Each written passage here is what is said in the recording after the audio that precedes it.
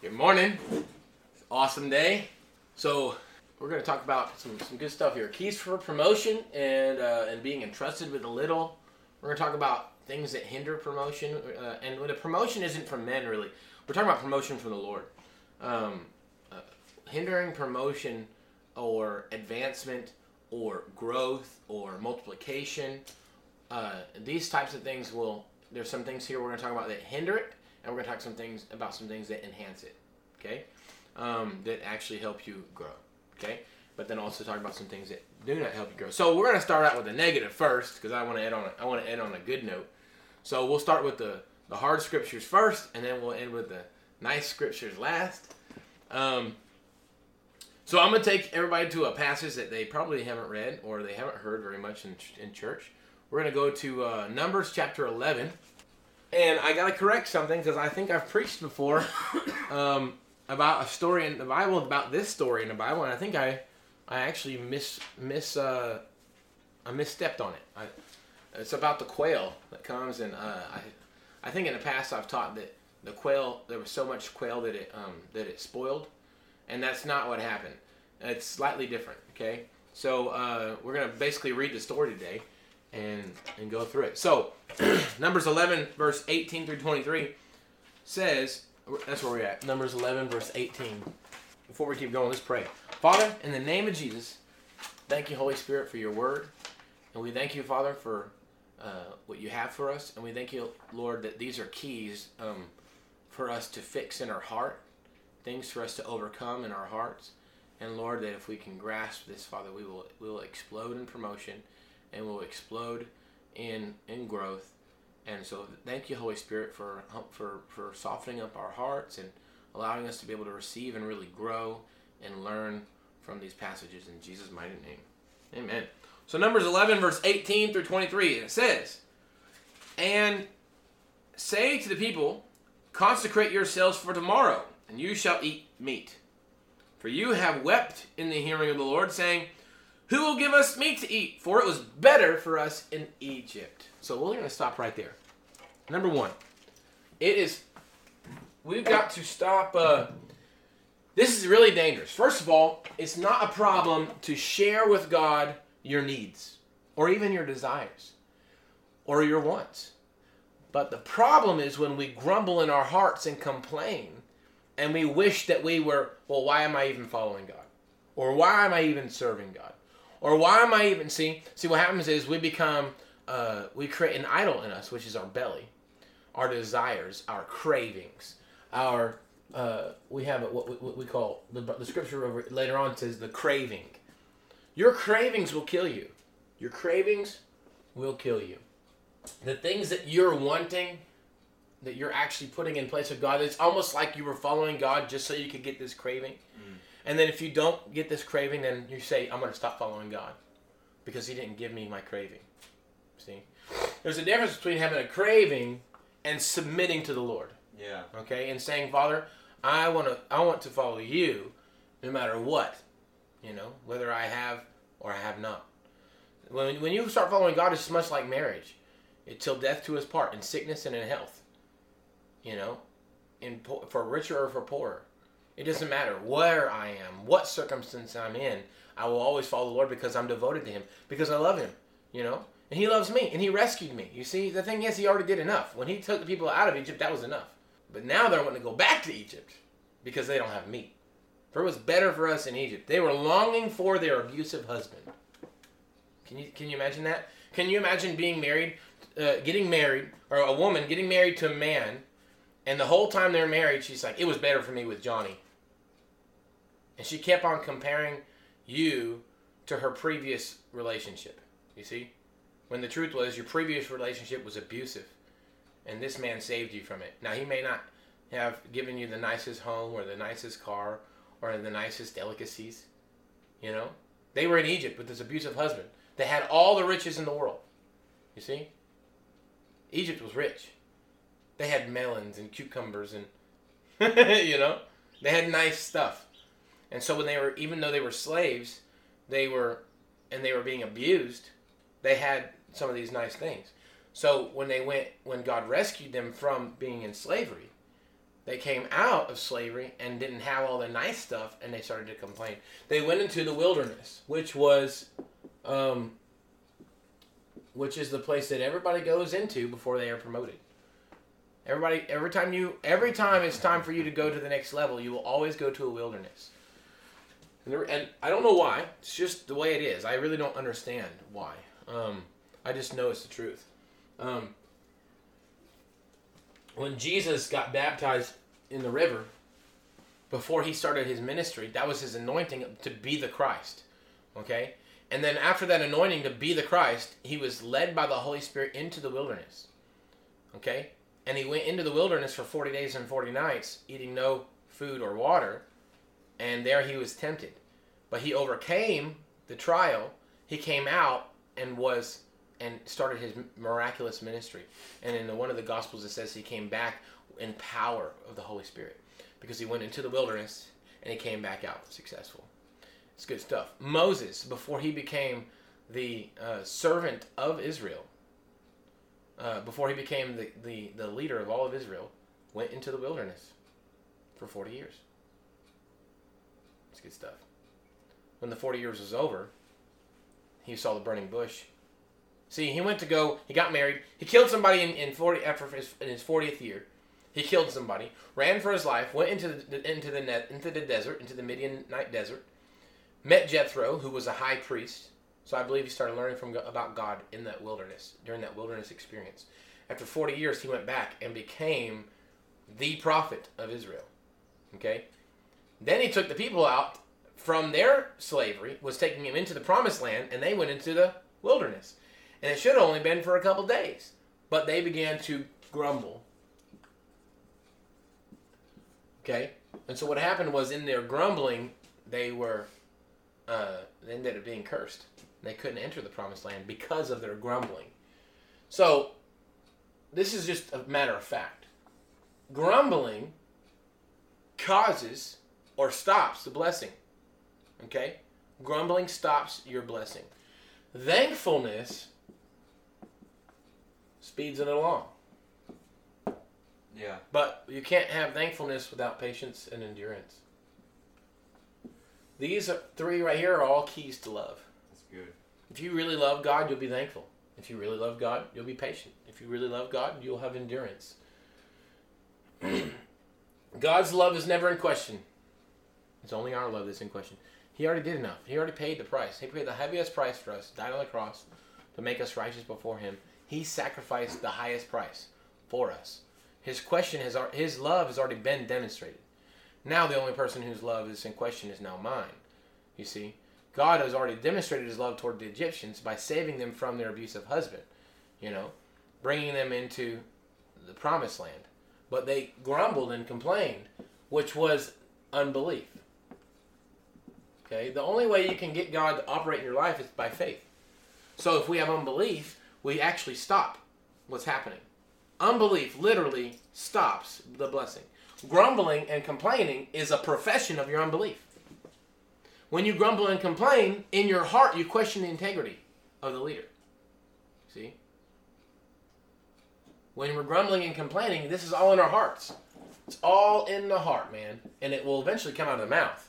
But we grumble and complain first in our heart. When we grumble and complain, we actually begin to question the integrity of the leader or of God. Okay? This is why they grumbled and complained against Moses. And God said, you're making a mistake grumbling against my servant Moses. It's interesting stuff. Okay? So let's look what happened. Numbers chapter 11, verse 18.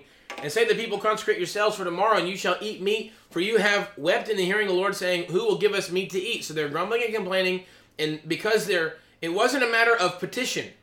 This wasn't them asking God, we want to ask you for meat, and we thank you, Father, for your goodness and your kindness. That's not how they said it. What they said was, we don't have meat. You should have left us in Egypt. You see? It was totally backwards. It was not a curious question. It wasn't a questioning in the sense of I want to learn more about God. It was a questioning in the integrity of God. They thought it was for them because they thought it was a joyride, basically. Right. So. Well, yeah. Well, here's the thing. God is more interested in loyalty. Okay. He cares more about our relationship with him more than he cares about any blessings. He loves us, so he did what was necessary to save us, and then if we love him, we'll do what's necessary to follow him. See, when it comes to following Christ, it's a matter of, why do I sacrifice? I'm not sacrificing just to kill me, just so that I'll be in pain. I'm sacrificing because he already sacrificed. See? Yeah. He already sacrificed. But why do people sacrifice? Sacrifice is a sign of love. If someone's, shooting up a building and my children are there, I'm going to cover my children up with my body. And I'll sacrifice my life for my children because I love them. Sacrifice is rooted in love. Love will always lead to sacrifice. See? So, God loved us and it led to sacrifice. All right? He is not asking us to suffer just for the sake of suffering. He's asking us to love him, which means when we go living in this dark world, we will suffer. Scripture is very clear about that. We live in a dark world. He's not taking us out of the world yet. He's leaving us here for a purpose. Why? Because love sacrifices. And if I love God, I'm going to love people. And I'm not going to want to leave this world. I want to stay here for the people. Which means I may have to sacrifice. See? I might have to go through a lot of tough stuff. Just so that I can... not to prove my love. If I love, my love will be proved. Yeah. You see? It's not like he's testing us to see if we do love him. If we love him, we will sacrifice. You see?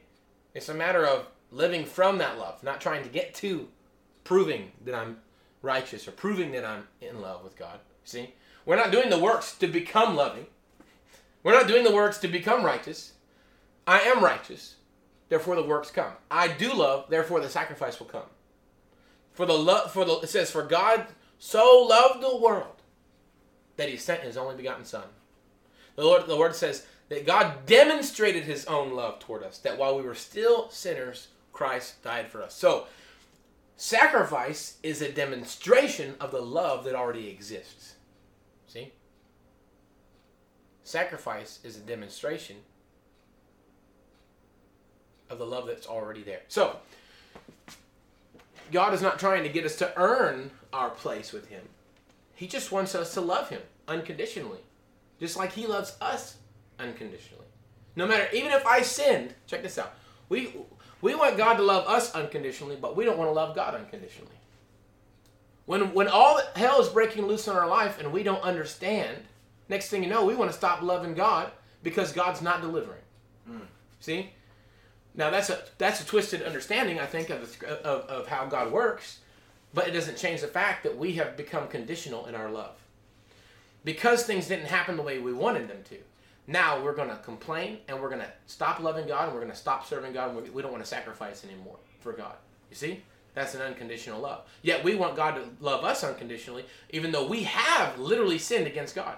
Even though God's never done anything to us and we might have been deceived in our brain, okay, that we think he's sinning against us, right? Because he could have snapped his fingers and changed things, right? So automatically we attribute God to sin. See how bad that is? Whew. When things don't happen the way we want them, we immediately attribute it to God's fault. We decide we're not going to love him anymore or we're not going to serve anymore because if God was good, why would he allow that to happen? Yet we want God to love us unconditionally when we deliberately sin. We were literally, you see how it's a double standard?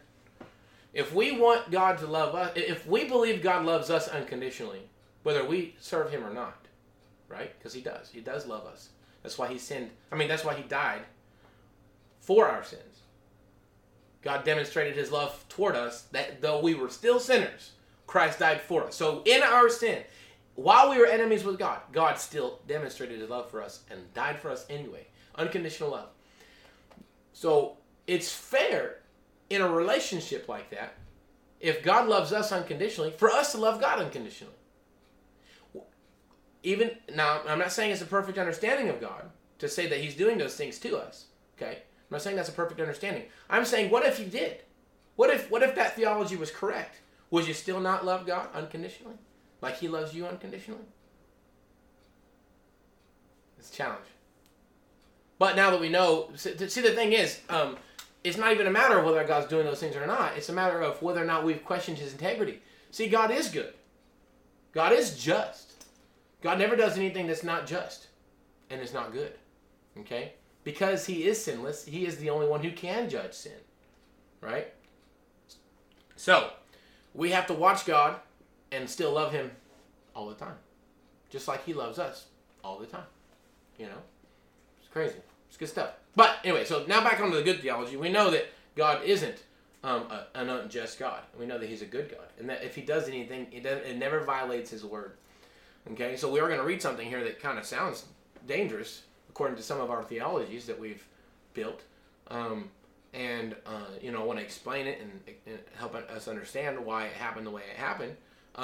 But the point is, man, there's something that happens with grumbling and complaining. Grumbling and complaining is a heart of unbelief. When we have an unbelief in God's... Check this out. You want to see something crazy? Unbelief is belief, but it's belief in the negative. It's belief that evil is going to come to you. The scriptures, Jesus says, be it according to your faith.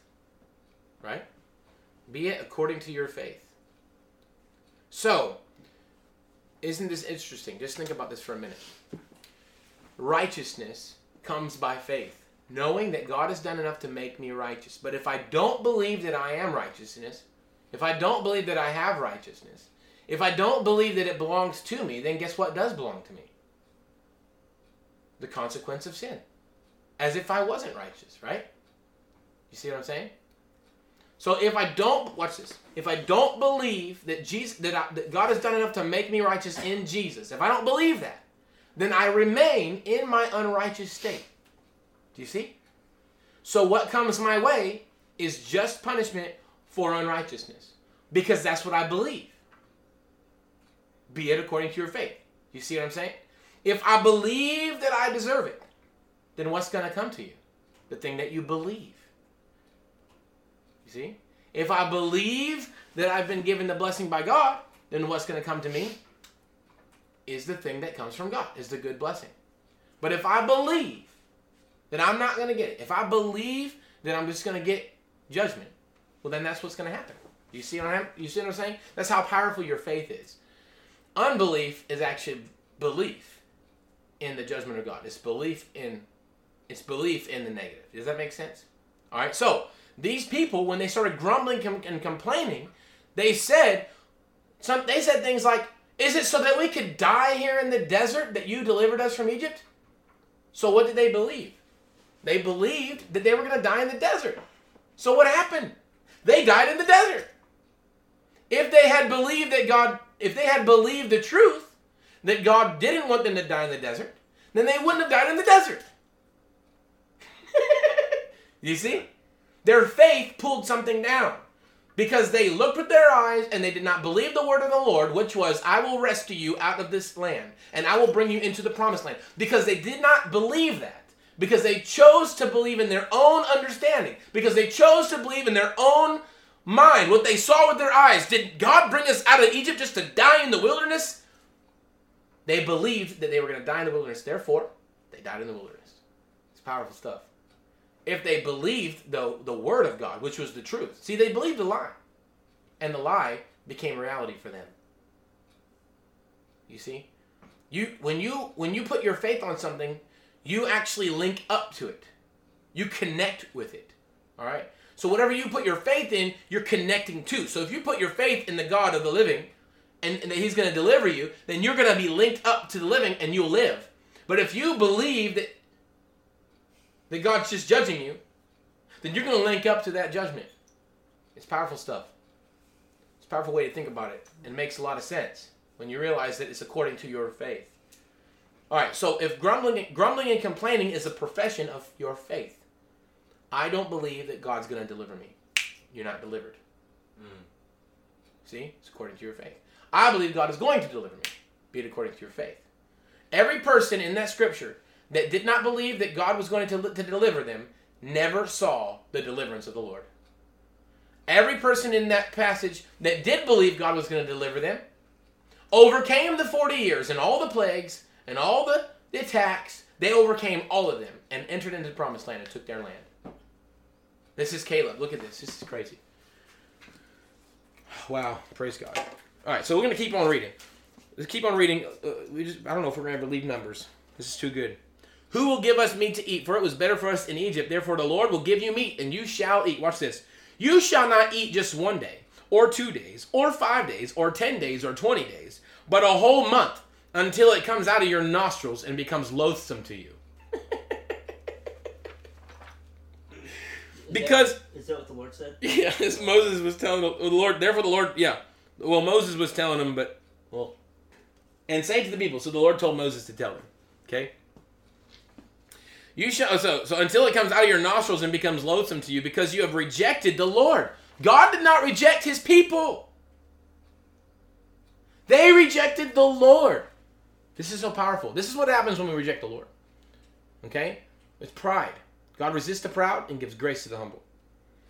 Because you have rejected the Lord who is among you, and have wept before him, saying, why did we come out of Egypt? You rejected the Lord when you wanted to go back.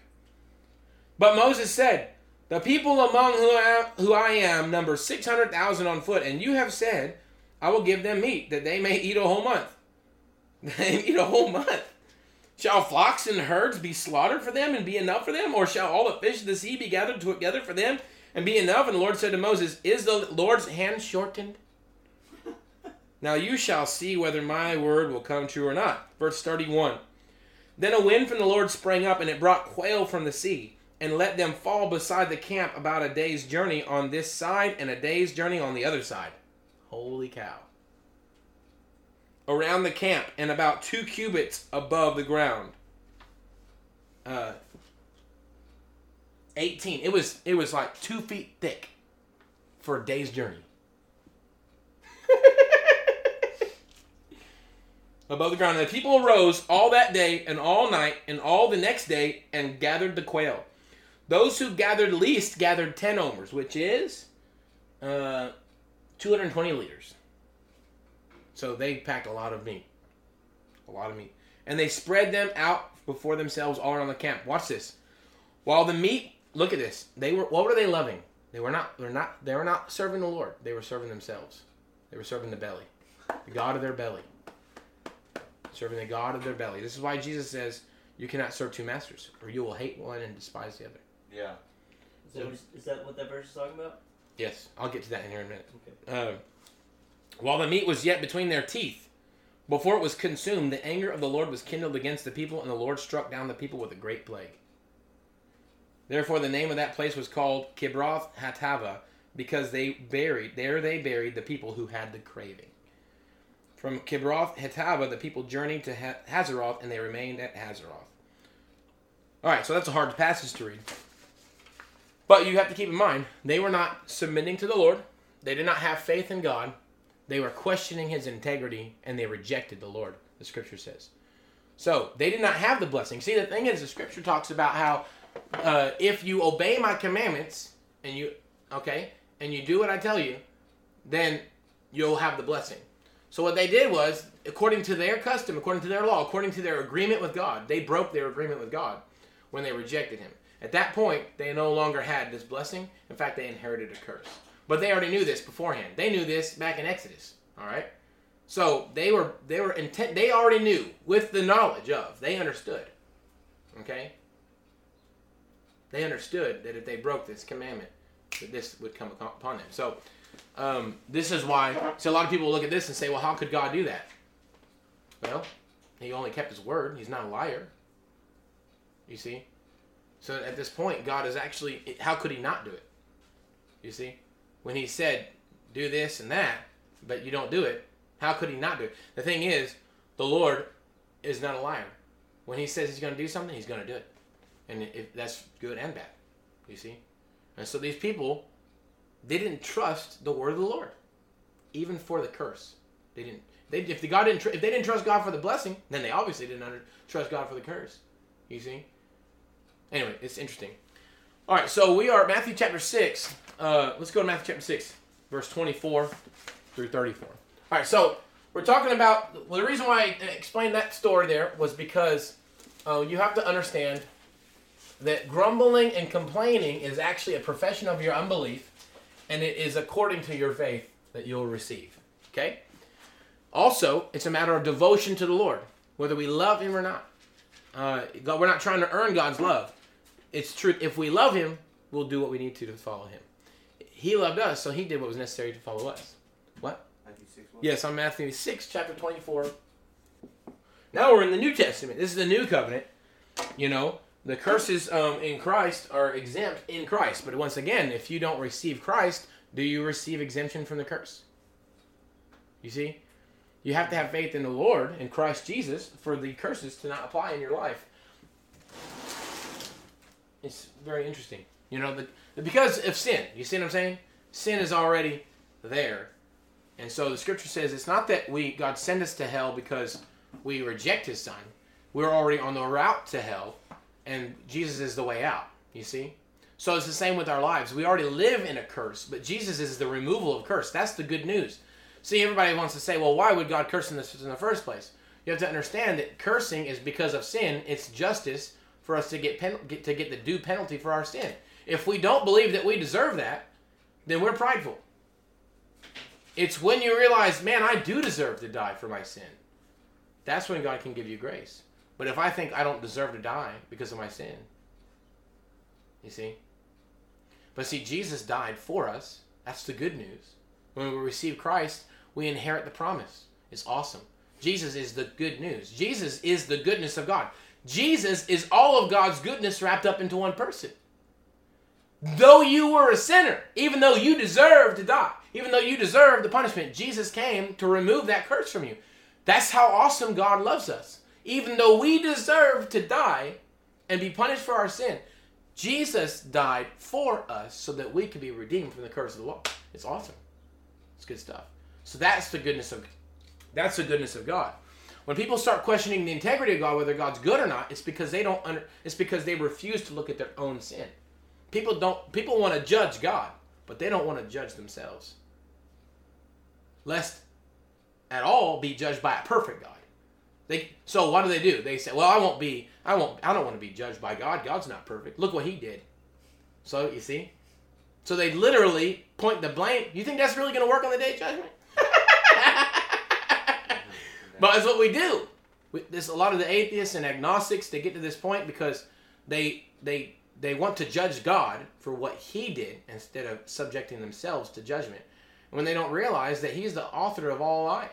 He's the creator of all things. He's the one who determines right and wrong. And if anything happened in the Old Testament for a judgment's sake, it's because of sin. If you study it out, you'll realize God never did anything out of a temper tantrum. God never did anything out of judgment just because he had a swing of his emotions. You see? God always did it out of judgment for righteousness' sake because they sinned against God and they got their due. You see what I'm saying? They got what was deserved of them. What about Jesus flipping the tables? That was out of zealousness for the temple of God. Zealousness? Mm-hmm. So that wasn't like in motion? That was righteous anger. That was right. Well, see, that's even different. I don't even like to say righteous anger. So you see, Jesus was walking in righteousness. He was blameless. Okay? Only time that your anger is justified is if you're blameless. God's blameless. Scripture talks about how his wrath is being stored up for those who are rejecting the Lord. So anger, God's anger, is just. Okay? What is anger? You know, anger is a feeling you feel when you feel like justice hasn't been given. You get angry when you feel like something like an internal rule has been broken. Right? Every person has this gauge in their life. What it is, it roots from the tree of knowledge of good and evil. See, anger without wisdom is very bad. When Adam and Eve ate of the tree of knowledge of good and evil, they became understanding of right and wrong. Therefore, they became angry. This is why Cain became angry and killed his brother. He didn't feel that it was right that God accepted Abel's sacrifice instead of his sacrifice. See, the problem from the beginning was when we have the knowledge of good and evil, it's not knowledge of God's good and evil. It's knowledge of good and evil done to me. So if I feel like you've done me wrong, I'm going to become angry. And so then Cain, in his anger, because he lacked wisdom, which means he lacked God's understanding of right and wrong, he felt that it was wrong. He actually took it out on Abel what he thought God did wrong. See, anytime we start to blame God for something, then we're really in big trouble. We've fallen suit to the temptation of the devil. When we get angry, a lot of times it's not because it's justified anger. A lot of times we get angry because we feel like someone did something wrong to us. When the truth is, we don't have a clear understanding of right and wrong. We have right and wrong according to my standard. The scripture says that men do what's right in their own eyes. There is a way that seems right to a man, but it always leads to folly. It always leads to death. So my point is, the scripture also says that man's anger does not bring about the righteousness of God. You have to remember that God's the one who defines righteousness, not men. God's the one who defines righteousness, not men. So, this is the problem with our culture. This is why we start to vote in things that say, well, this is culturally acceptable now. Well, what is culturally acceptable is not acceptable by God. Just look at Sodom and Gomorrah. God's understanding of righteousness is what we must pursue. This is why, hey, can y'all look up something for me, James? Could you look up a scripture for me? It was a prayer that David prayed, saying, search my heart. Okay, what about you, Cameron? Can you look at the scripture? Mm-hmm. David prayed a prayer that said, search my heart, O God, to see if there's any error in my way. Search my heart. Search me, O God. Here's the thing. That was cool about David, man. David was a man after God's own heart. That's actually what defined him as a man after God's own heart. David did a lot of wrong things, but he repented. See, repentance is whenever I change my thinking from what I think is right to what God thinks is right. You start reading the Old Testament, you read them laws, immediately you start questioning whether or not you know right and wrong. This is why you must teach your children right and wrong. They don't know. You see? So we they know what's right in their own eyes. That's why when they're little bitty, 2 and 3 years old, and their brother takes the toy from them, they get mad. He took my toy! Who said that was wrong? They thought it was wrong in their own heart. He took my toy. Why? It's actually not really righteousness. It's actually self-seeking. Psalm 139. Yeah. So good. 33, verse 33. 23. Search me, O God, and know my heart. Try me and know my thoughts, and see if there be any grievous way in me, and lead me in the way everlasting. So, what David was praying here is saying, I don't know it all, God. I don't know if I'm doing everything right. If I'm doing something wrong, tell me. It's powerful. That's what made David righteous, because he pursued the righteousness of God, not his own righteousness. Can you look up another verse for me too, Cameron? It's there is a way that seems right to a man. You write this passage up here, Psalm chapter 139, Proverbs 14:12. There is a way that seems right to a man, but its end is the way to death. It's very safe, man, in your prayer life to say, I don't know what I'm doing. It's very safe to say that. It's very safe to say, I don't know what to do. God, teach me. If I'm wrong in this thought process, then correct my thinking, you know? God always honors those who repent. Proverbs 3, let's write this one up here too, okay? Proverbs 3, I think it's 5 through 6. Trust in the Lord. Oh, this is so good. Guys, this is perfect for what we need. Look at this, Proverbs chapter 3. My son, do not forget my teaching, but let your heart keep my commandments. For the length of days and years of life and peace they will add to you. Let not steadfast love and faithfulness forsake you. Bind them around your heart. This is everything we're talking about right now. Steadfast love, whether or not you feel like God's doing you right or not. Steadfast love and faithfulness forsake you. Bind them around your neck. Write them on the tablet of your heart, for you will find favor and good success in the sight of God and man. Trust in the Lord with all of your heart, and do not lean on your own understanding. In all your ways acknowledge Him, and He will make straight your paths. Watch this. Be not wise in your own eyes. Fear the Lord and turn away from evil. It will be healing to your flesh and refreshment to your bones. This is good stuff. All right, you get this? So, we're talking about going to God for your life, man. Going to God for your wisdom and your understanding. That's where life comes from. Okay? It's powerful stuff. Looking at our experience and determining God's love for us is not a good idea. We have to remember his word, period, and be unconditional in our love towards him and steadfast in our love towards him. All right, so in Matthew chapter 6, verse 24, no one can serve two masters. Actually, let's go up here to... this is fine. No one can serve two masters. For either he will hate the one and love the other, or he will be devoted to the one and despise the other. You cannot serve God and money. Okay, so money, another word for it in the scriptures is mammon. Mammon. Okay? I might be spelling that wrong. Yeah, I am. Mammon. It's the god of wealth. I'd even say riches. It's basically anything you're craving. It's the god of craving, okay? It's the god that, check this out. You cannot serve both God and money. Therefore, I tell you, do not be anxious about your life. So, again, anxiety. The Israelites were anxious about their food and their provision. Do not be anxious about your life, whether you will eat or what you will drink, nor about your body, what you will put on. Is not life more than food, and the body more than clothing? Look at the birds of the air. They neither sow nor reap nor gather into barns, and yet your heavenly Father feeds them. Are you not of more value than they? And which of you, by being anxious, can add a single hour to his lifespan? And why are you anxious about clothing? Consider the lilies of the field, how they grow. They neither toil nor spin. Yet I tell you, even Solomon in all his glory was not arrayed like one of these. But if God so clothed the grass of the field, which today is alive and tomorrow is thrown into the oven, will he not much more clothe you? O you of little faith.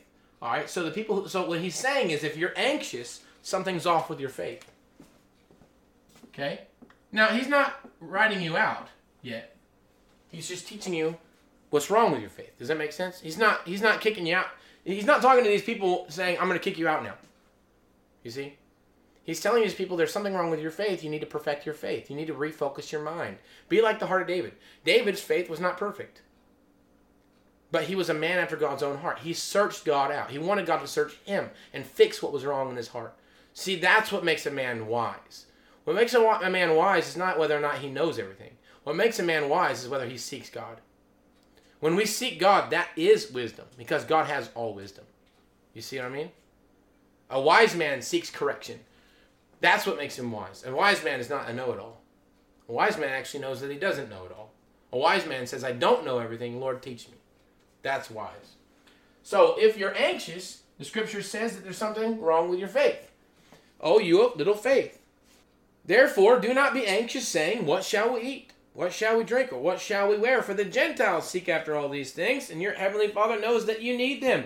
But seek first the kingdom of God and his righteousness. Not your own righteousness, but seek God's righteousness, the way he wants to do things. And all these things will be added to you. Therefore, do not be anxious about tomorrow, for tomorrow will be anxious for itself. Sufficient for the day is its own trouble. In other words, there's enough trouble for today. Stop worrying about tomorrow. Think about today. What do you need to do today so that tomorrow is okay? Don't worry about tomorrow so much. Father, what do I need to do today? I've got this time right now. You've given me this little day. Instead of years to come, today I have this one little day today. Father, what do I need to do to be faithful with today? And the Lord may say, well, I want you to do this. And the reason why is because God can see. He knows what's down the road. Yeah. So you need to just do what I tell you today. You be faithful with what I gave you right now. Stop worrying about tomorrow. Stop worrying about where you're going. Now, God might give you glimpses of that. Don't get me wrong. Sometimes God does give us glimpses of that. But for the most part, he just wants you to deal with today. Yeah. Okay? Why? Because you can't get to tomorrow without today. And if I'm always focused on tomorrow, I'm never going to take care of today. I got to take care of today so that tomorrow will be good. So that tomorrow will be set up for success. If I'm not faithful today. So anxiety really has to do with, what's going to happen in the future? Stop worrying about the future. You know? God, now, don't get me wrong. You have a future. We're just not supposed to be worried about it. All right. So where are we at now? That's good. That's good. So that was Proverbs 16:25. So these two verses are almost word for word the same. It's good stuff. All right, so we're going to go over here. I'm actually going backwards in my notes. We're going to go here to Matthew chapter 25, verse 14. All right, so mammon, once again, we can't be serving God and money, or serving God and the God of our belly. Okay, we'll despise one, we'll love one and hate the other, or be devoted to one and despise the other. Okay, so if we are worried about our cravings, then we'll wind up despising God. You see, if we worry about God only, then we'll despise our own cravings. We'll see that our own cravings are a problem. Do you see that? Okay, remember back in Numbers chapter 11, it was their craving that killed them. The thing that they went after, the God of their belly, killed them. Do you see? God handed them over to the God of their belly, which killed them. Anytime we're seeking after anything else besides the Lord, that thing is always a snake in our hand, just like Moses when he was holding the staff. And God said, drop the staff. And when he dropped the staff, it turned into a snake. I believe it really did turn into a snake, but I believe that God was actually showing Moses something. He was showing what the staff was in his hand apart from God. That it was a serpent that was going to bite him any day now. That whenever he put his hand into his cloak next to his heart, he pulled it out, it was leprous. He was saying the things that you touch are death in your own power, but when you put them back in, and we bury that old life and resurrect it again, this is what I can do with it. You see? So God is always wanting to bury what we think is good and resurrect what he thinks is good in our lives. So we're never destined to be our own man. We're destined to be leaning into the Lord. God created us that way. Yeah. It's kind of like having a light bulb that's not hooked up to the socket. It never lives up to its potential. It just always stays dead. But the moment I hook it up to the socket, it's become what it was created to be. You see? You were created to be linked up to God. This is why God was always working so hard to dwell with his people. Because he knew we could never become what he created us to be without us being connected to him. It's good stuff. I am the vine, you are the branches. It's good. We were always created to be connected to God. This is why we always feel empty when we're not. And anytime we are trying to serve God but we reject him in our grumblings and complainings, we still don't feel right. Mm-hmm. The ones that are the happiest are the ones that are being thankful even through the trial. Those guys are happy. And we're like, how can he be happy? He's going through a trial. Because he knows God. Mm-hmm. God is the strength of the Lord. The joy of the Lord is my strength. I can overcome any trial because I love him and I'm devoted to him even unto death. Yeah. You see? It's powerful stuff. It's about, at that point, it's not about the cravings of my life. I'm not in love with the cravings of my life. I'm in love with the Father. And if I was being tortured to death and I had the Father, that's all that matters. Because I have the best thing in the world. The biggest comfort, the Lord. That's it. It's the only one that matters. That's why these people die for their faith. And they don't back down. Not because they're afraid of God, but because they love God. You see? They're getting their heads chopped off over there in the Middle East because they love God. There is a fear of the Lord that's the beginning of wisdom, but that's not the completion of it. The completion of our wisdom is a love for the Father. When we realize how much he loves us. I have nothing to fear from God anymore. It's devotion, man. All right, where are we at? Matthew chapter 25. For it will be like a man going on a journey. Matthew 25, verse 14. Matthew 25, verse 14. For it will be like a man going on a journey who called his servants and entrusted to them his property. To one he gave 5 talents, to another 2, to another 1. To each according to his ability. Now listen, this is powerful. God gives us talents according to our ability. Okay? What we can handle. He gives us... Now, don't get me wrong. God always takes us to a place of impossibility. That's where faith is required. Don't get me wrong. People say this all the time. God will not give you more than you can handle. Yes, he will. Every time. If you're going to follow God, he will always give you more than you can handle. Look at Moses. Moses said, there's 600,000 men on foot. It's too much for me to handle. And God says, okay, I'll give you some help. And so God was the one who was with him. Moses said, I can't do this. I can't go with these people unless you go with me. So God goes with him. Why? Because it's not too big for God. Watch this. You know how much you can handle? It's according to your humility. Your humility level will determine how much you can handle. Almost like the more you say I can't handle it, the more he's going to give you. Why? Because he knows you're going to have to trust in him more. And God only needs a man who's willing. God will do all the work through the one man who's just willing. Who will go with me? Here I am, send me, Isaiah says. Here I am, send me. Here I am, send me. It's the man who is humble that God uses the most. It's good stuff. It's the man who's humble that God uses the most. To each according to his ability. It had nothing to do. Watch this. Watch this. If you'll notice, humility, and not false humility, not like, well, I can't do this. No. It's the people who say, God gave it to me, therefore I can do it. God wouldn't give me something he didn't believe in me that I could do. Check this out. God operates in faith. He has faith in you. When he gives you a little, he wants you to be faithful with that little so he can give you even more. And when we realize that we've been given a little, but I can do it through Christ, I can do all things through Christ who strengthens me, then God's always going to take us to a place of impossibility that is too big for us, that requires me to depend on him. So the ability doesn't necessarily have to do with whether I can do it or not. It's my ability to walk humble before the Lord and operate in faith. It's my ability to pull down from heaven what I need to pull down from heaven because I believe God's going to provide and I'm going to operate in humility. I know I can't do it, but God can do it through me. That's humility. Humility is not having your own opinion about yourself. Humility is knowing what God says about you. So if God gives me one talent, I know that I can do it, even though I probably couldn't do it if he didn't tell me I could do it. Because even that one talent would be too much for me. You see? Thank you for tuning in to the Bold as a Lion Ministries podcast. If you like that teaching and you want more, go to our website at boldasalionministries.com. At the top of that page, you'll see a button that says Teaching and Discipleship. Click on that. We've got free MP3s. We got free PDFs. Download as much of it as you want. Also, if you like what we're doing here and you want to see more, you want to hear more, consider becoming a monthly sponsor. Right now, we're running a campaign called Project 500, okay? And this is geared towards 3 different aspects of our ministry. The first one is the ministry planting and also the online media and outreach system, like what you're listening to right now. All of the funding that goes into that will go into helping us with media and also helping us with planting new ministries.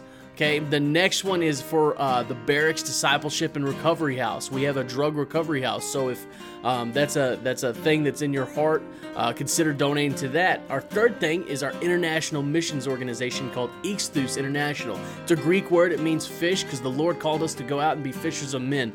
So we're focused on those 3 things right now, and right now we're trying to raise 500 sponsors at $20 or more a month. If you can't give that much, maybe you can just consider making a one-time donation. Every little bit helps. Go to the website, find what it is that you're passionate about that can help us help you help the world. Thank you so much, and God bless.